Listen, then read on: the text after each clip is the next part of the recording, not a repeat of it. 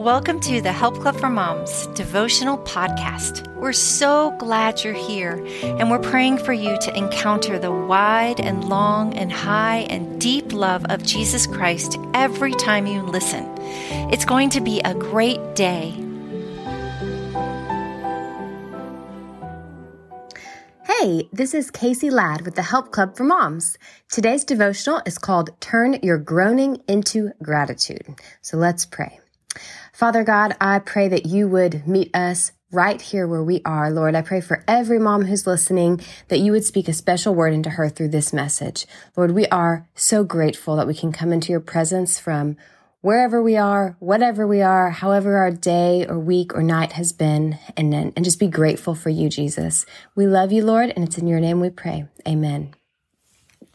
Our scripture for today is from Psalm 100, verse 4. It says, "Enter his gates with thanksgiving and his courts with praise.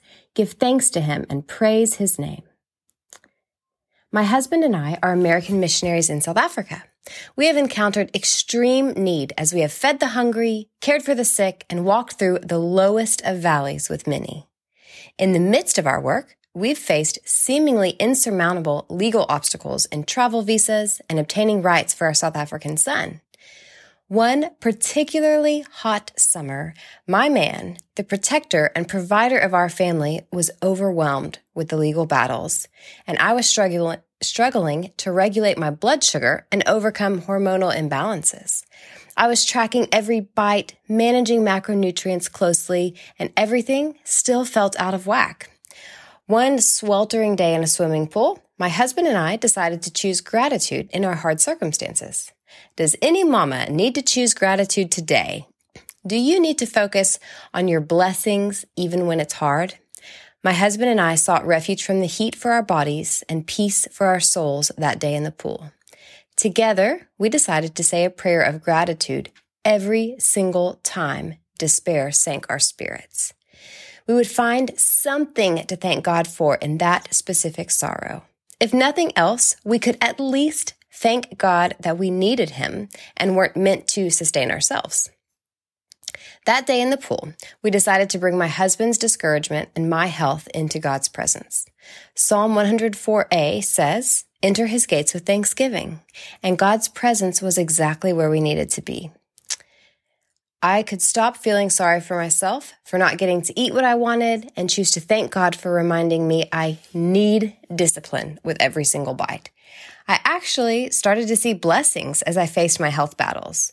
Our problems were not solved on that hot summer day, but our spirits were strengthened. Dear friend, it may seem like a stretch to practice entering into God's presence with thanksgiving during the long, lonely nights with an inconsolable infant, but those are the times you need to the most. It is truly amazing that you can be ushered right into your Heavenly Father's presence with just a simple word of gratitude, even if it's, "Thank you, God, for reminding me that I need you in this moment."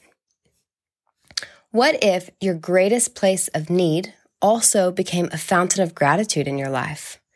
Mama, my prayer for you is that the struggles in your spirit remind you that you are loved by a good God whose greatest desire is to welcome you into his holy arms and be your strength when you are weak.